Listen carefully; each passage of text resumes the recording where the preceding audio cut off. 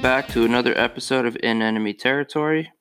We got a great one for you today. Today we're going to be talking historical kicks and misses NFL kickers have made or not on January 17th. And we're going to be talking a little bit of hockey as well. Before we get into it, I just wanted to give a 2-second reason why I picked the day of January 17th. Today is my late grandmother's birthday, and she was one of the greatest friends I ever had. Miss her every day, and proud to call her my grandma. And she shared a birthday with the famous Muhammad Ali, Dwayne Wade, and Jeremy Roenick. So happy birthday, all of them. And let's get into it. On January 17th, 1971, the Baltimore Colts, led by the 37-year-old Johnny Unitas, they won the Super Bowl on this day, Super Bowl V, on a last-second field goal by Jim O'Brien. So that was the first thing. Fast forward 28 years, Falcons-Vikings, NFC Championship. The Vikings had only lost one game all year, and not only that, their kicker had not missed a kick the entire year, Gary Anderson. And we got a tie game, and end of the fourth quarter, chance to kick a field goal to put the Vikings in the lead and seemingly send them to the Super Bowl. And what does he do? He misses his first kick in 40-plus kicks.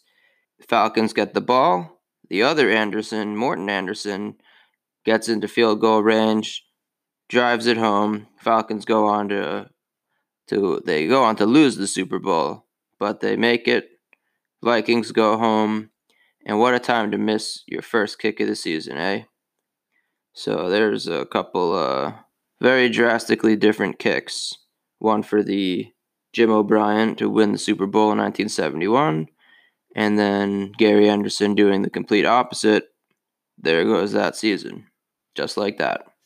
So got me thinking about kickers and how seemingly, 3 points, a lot of the time, you're not going to win a game. You're not going to win a Super Bowl from a kick, If you're driving the ball down, coming away with 3 points, like I always said, I was, growing up, Steelers fan, you go and play a team like the Patriots or play a team like the Colts with Peyton Manning, teams like that they're just scoring touchdowns on you and producing points on every drive, and then the Steelers go get in field goal range and knock 3 points down.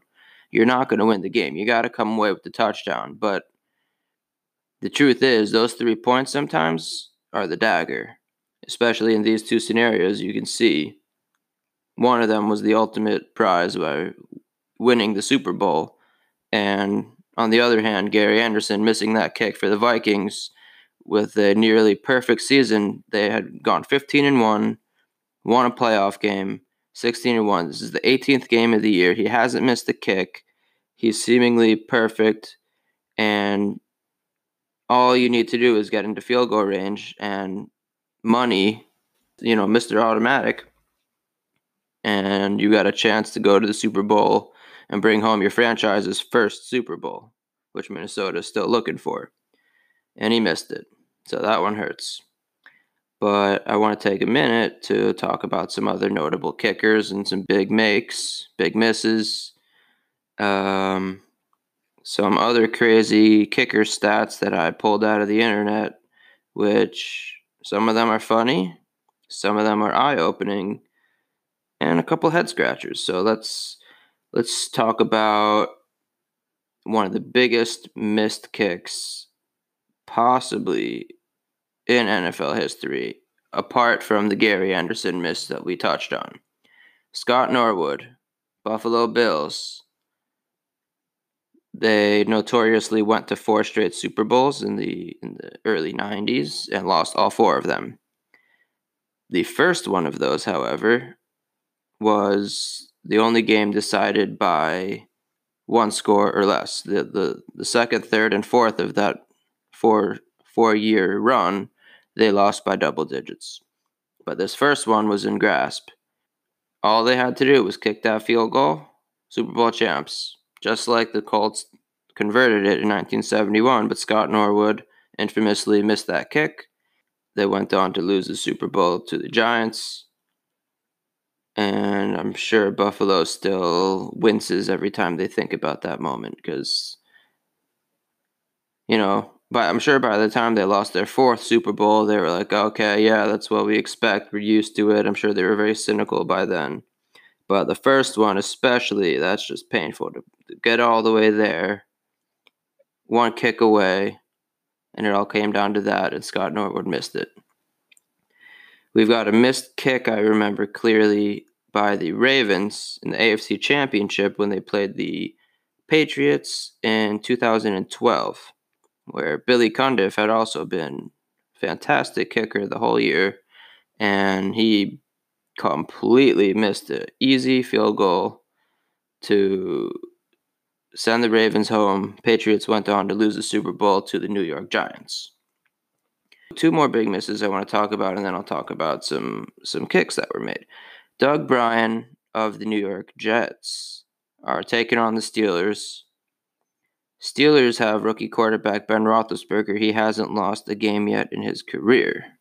He went 13-0 in the regular season. They get a bye week. They went 15-1 as well, just like the Vikings in 99. This is 2005. Steelers, Jets go to overtime. Doug Bryan misses the kick. Steelers go on. Jeff Reed makes the kick on the Steelers' next possession. Steelers go on, and finally the winning streak ends. They run into the Patriots. Patriots go on to beat the Eagles in the Super Bowl. Fast forward one more year. Steelers again need a miracle, need the other team to miss a kick. What happens? They play the Colts in the second round of the playoffs. They have a 3-point lead. The Steelers have the ball on the goal line, about to make it a 2-score game, and Jerome Bettis fumbles for the first time of the year, scooped up by the Colts, and on the run back, miraculously, they call it the shoestring tackle. Ben Roethlisberger somehow gets back, makes the tackle on what would have been an easy touchdown return. Somehow, the guy who scooped up the fumble didn't really take a block. He just kind of ran up the middle of the field. Ben makes the tackle. Colts get into field goal range, and they've got a shot to tie it up. And Mike Vanderjagt, who was also basically Mr. Automatic, goes up with possibly the worst missed field goal of all time. He wasn't even close. I'm not sure the ball was put down normal or what, but game over.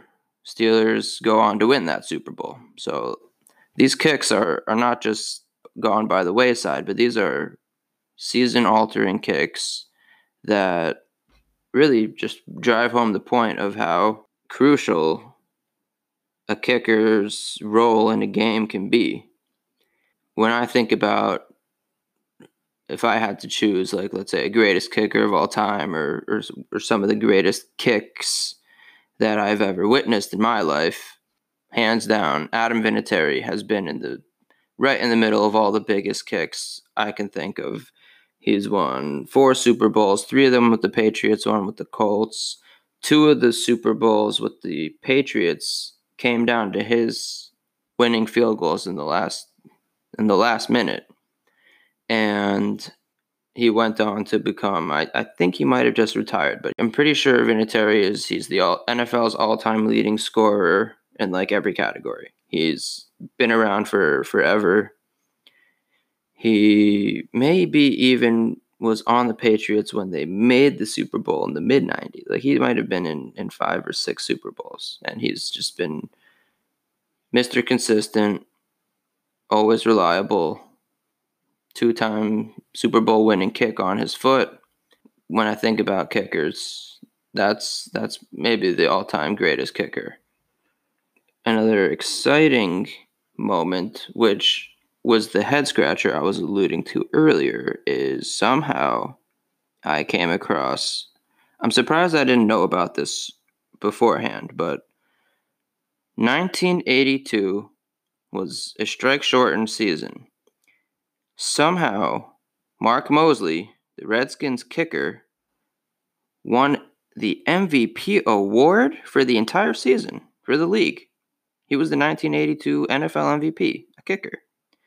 He went 20 for 21, and the Redskins, I think, only lost one game. They didn't play half the games or so. They played 10 or 11 games at maximum that season, and they won the Super Bowl. And this guy had a couple game-winning kicks, and somehow, I've tried to find out online, like look at other players' stats from the season, like quarterbacks and big wide receivers or running backs. I don't know why a kicker won it, but somehow a kicker went on to win the MVP award. But anyway, congrats, Mark Moseley. I'm sure that was the highlight of your life.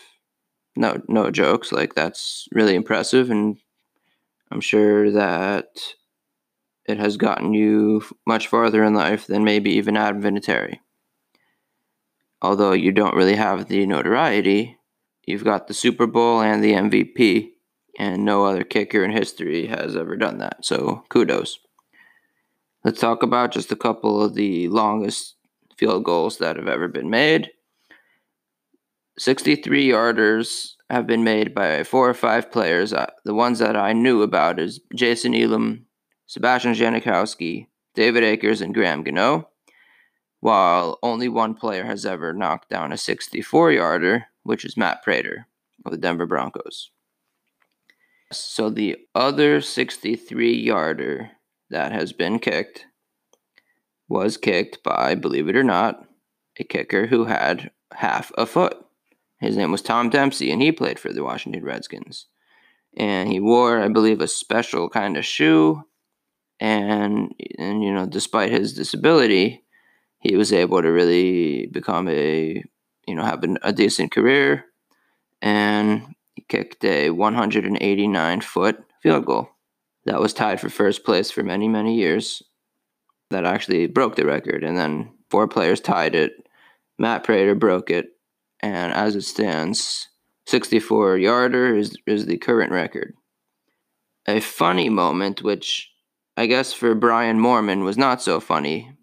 He wasn't a kicker per se, he was a punter, but in a Pro Bowl, I believe it was 2006 or 7, Brian Moorman was set up to just kick a run-of-the-mill punt. He punts it downfield. The guy receives the punt and he's returning it. I haven't watched this highlight actually in many years, but I can close my eyes and picture the part what I'm about to get to, which basically is Brian Moorman going to just run it out and make the tackle or, whatever, chase down the guy with the ball as punters do. They don't, more often than not, the punter is not making the tackle unless you're Pat McAfee. But Brian Moorman's just kind of tracking down the return man, and out of nowhere, the late Sean Taylor just comes flying out of nowhere and throws a bone-crunching block on Brian Moorman, who goes flying, completely clotheslined. If that had happened this day and age, Taylor would have been fined, suspended. Moorman would have been in concussion protocol, and I'm sure he had like 6 concussions from the hit. It was really one of the deadliest blocks I've ever seen, and that's coming from someone who grew up watching Hines Ward block as a wide receiver for the Steelers. And he was, so to speak, a little bit dirty, especially in some games against the Bengals, Browns, Ravens, division games. He always brought it. But this hit on Brian Moorman, I feel, just thinking about it again, I just feel so bad for Brian Moorman. He must still have headaches from that hit. That was a brain cell killer. But I don't even know what Sean Taylor was thinking to just kind of come out of nowhere and lay that lick on him. But the announcers kind of laughed it off as like, "Whoa, did you see that hit?" And then that was it. So I think we have come a long way in like 15 years to trying to preserve the human brain, which takes a real beating in the NFL. But that's all I've really got to say about kickers, and a big day for them. So let's move on to our next segment, which I want to talk about a couple of other milestones that were reached on January 17th. 1960, Gordie Howe passes Rocket Richard's 950 points all-time to become the NHL's all-time scoring champ. And he would hold that record for 29 years and some change until Wayne Gretzky passes him. So Gordie Howe, 29-year holder of the NHL all-time points. The leader now is Wayne Gretzky, who has been holding it for 31 years, and pretty sure no one is within a century or two of passing him. So that is a record that may never be broken. But on this day, 60 years ago, Gordie passed Rocket. 1996, Stevie Yzerman scores his 500th career goal. 2003, Joe Nieuwendyk scores his 500th career goal. So we got a lot of hockey milestones that were reached on this day. And I've got one last hockey fun fact that I'm going to get to. But on this day in 1997, Dennis Rodman infamously kicked the cameraman. Most of us have probably seen the highlight, but if not, go watch it. But basically, he kicks a cameraman. No spoiler. But he got an 11-game suspension and another what was he thinking moment, But just kind of nuts. Imagine that would happen in not 97, but let's say imagine that happened in 2017. That guy would have been handed a much heavier penalty than an 11-game suspension.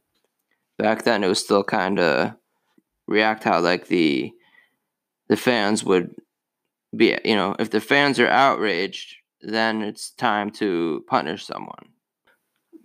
The last bit of hockey that I would love to talk about that happened this January 17th, 2020, was my boy Sid Crosby, fresh back, coming from an injury, third game back from injury, scores the OT winner, and as Sid has always done in his career, because this year he missed 28 games with a sports hernia, had to rehab it, and came back, has a 4-goal game, then he scores a goal, then he's got a 2-point game. He ends up with like 8 points in his first 4 games back, including an OT winner. He's always just ready to go. He goes down with an injury, he misses 2 months, comes back, doesn't miss a beat. We all know, when he came back from the almost an entire year he missed from the concussions about 6 years ago, he comes back and has that historic game against the Islanders where he scores that goal, 4-point night.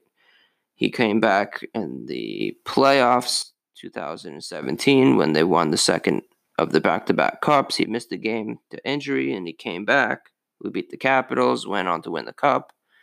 He never misses a beat and he's always ready to go. And it's just really inspiring to, I think, not just fans, but I believe most players in the league, especially the younger ones, because Crosby has been playing about 15 years. So anyone who's a rookie to, let's say, 25 years old, as far back as they can remember, Sidney Crosby has been the face of the NHL and showing people that, injuries happen and they're out of your control. But what you can control is your own game and your own rehab and your dedication to the game and your determination to not let anything keep you down. And if you get injured, it doesn't stop you. You come back, you go for your goals, and you do what you can. And just a fantastic leader. He leads by example. He leads on the ice, off the ice. Proud to call him my favorite player in the game and to have watched him many times, in Pittsburgh and met him once. Just really inspirational guy And as we saw again this year, this January, as he came back from injury before the season got canceled, he just came back and he did it again, scoring goals and creating chances for his team to win games as if he hadn't missed 28 straight games.